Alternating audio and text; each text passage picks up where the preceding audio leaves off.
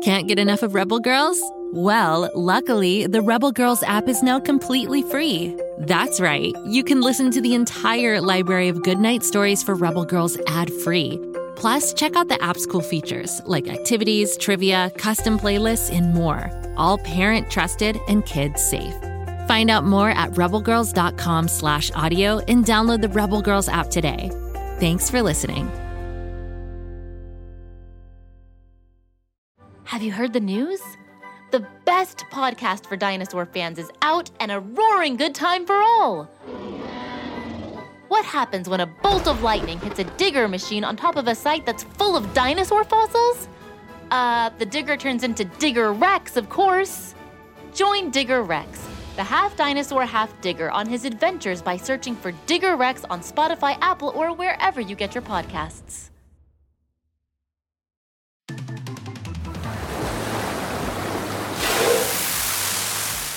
Hello, friends! Time to give your feet and fins a rest and kick back and relax for an all-new episode of Tales with a Whale. That's right. You've tuned into the only podcast hosted by a marine biologist talk show host who happens to be a 150-ton blue whale. Me, Betty the Blue Whale. I'm coming at you as usual from the famous underwater studio here at the bottom of the Pflugerville Ocean.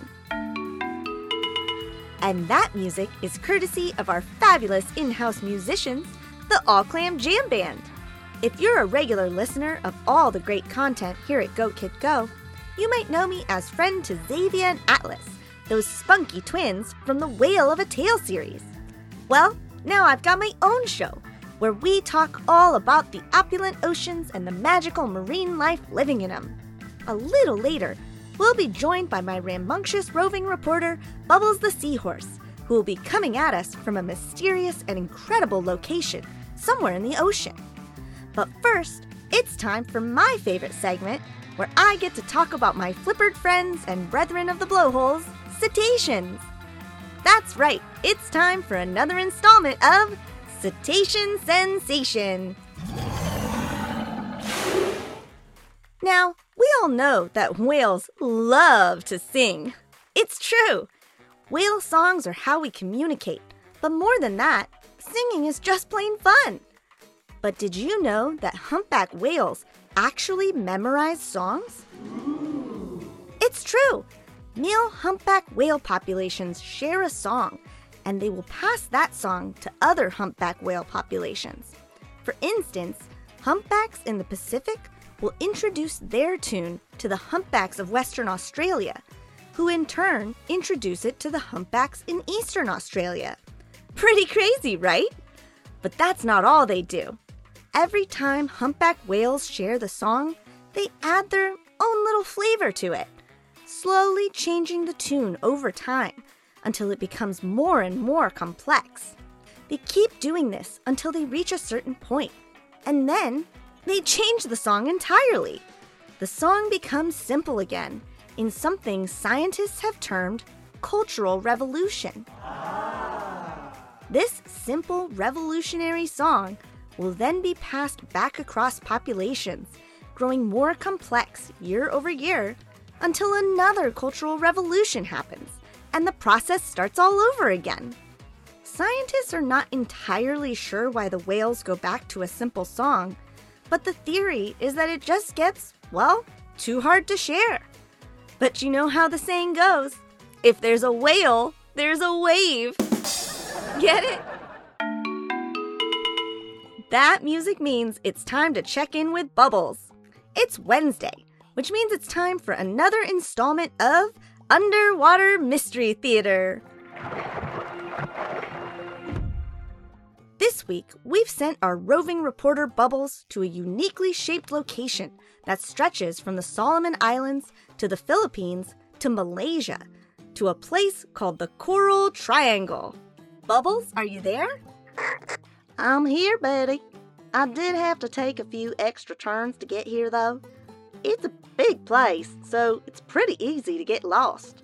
The Coral Triangle is named because the area it covers creates roughly a triangle shape. Well, that makes sense. But get this.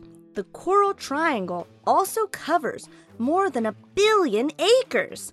I don't even know if I can count that high. 1 billion acres? Well, no wonder I got lost. But the important thing is that you're there now. What do you see down there, Bubbles? Well, Betty, it is simply beautiful. I've never seen so many different kinds of fish before. I don't doubt it. This region of the ocean is sometimes referred to as the Amazon of the sea because it's so large and ecologically diverse. How diverse? Well, there are over 600 different species of reef-building coral alone that live in the triangle, which is where it gets its name. It is also home to 6 of the world's 7 marine sea turtle species and over 2,000 different kinds of reef fish.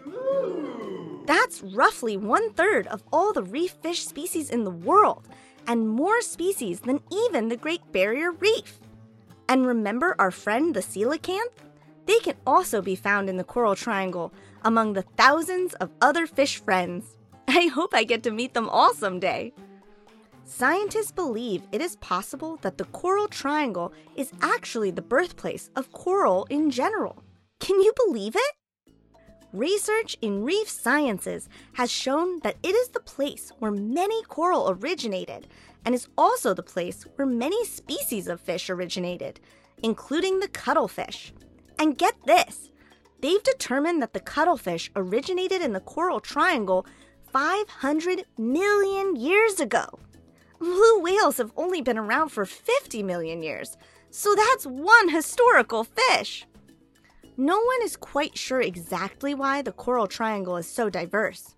There are multiple theories, each as plausible as the last. But one thing is for sure, the Coral Triangle is an incredibly important part of the ocean. That's why it's just as incredibly important that we preserve it. But poor marine management, such as overfishing, coastal development, and destructive fishing, that's where people damage the reefs while they're doing their fishing, all threaten the Coral Triangle's health. As well, the Coral Triangle is threatened by climate change, as rising sea levels and ocean acidification lead to coral bleaching.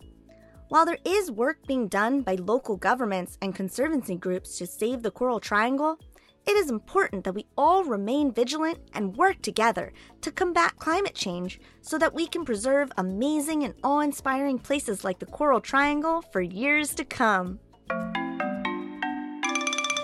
Well, folks, you know what that sound means. It's time to wrap up another edition of Underwater Mystery Theater and bring our episode to a close. Thanks for having me, Betty. I'm gonna go splash around with my new friends in the Coral Triangle. See you next time. Thanks, Bubbles. See you next time. And another thanks to the All Clam Jam Band. And, of course, to all of you for tuning in to another episode of Tales with a Whale. We sure learned a lot of cool facts today, huh? And don't forget to listen to all the cool offerings from Go Kid Go, wherever you get your podcasts. There's always something new to dive into. One last thing before I go. What does a fish do when he gets stuck in coral? He yells for kelp. So long, folks, and happy swimming. Woohoo! Go, kid, go.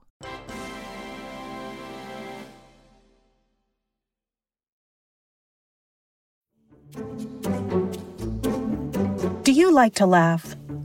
Who am I kidding? Who doesn't like to laugh? So, okay, if you love to laugh, you'll love Don't Break the Rules. It's a hilarious comedy improv podcast where the voice actors make up their lines on the spot and try to be the only actor who doesn't break the rules.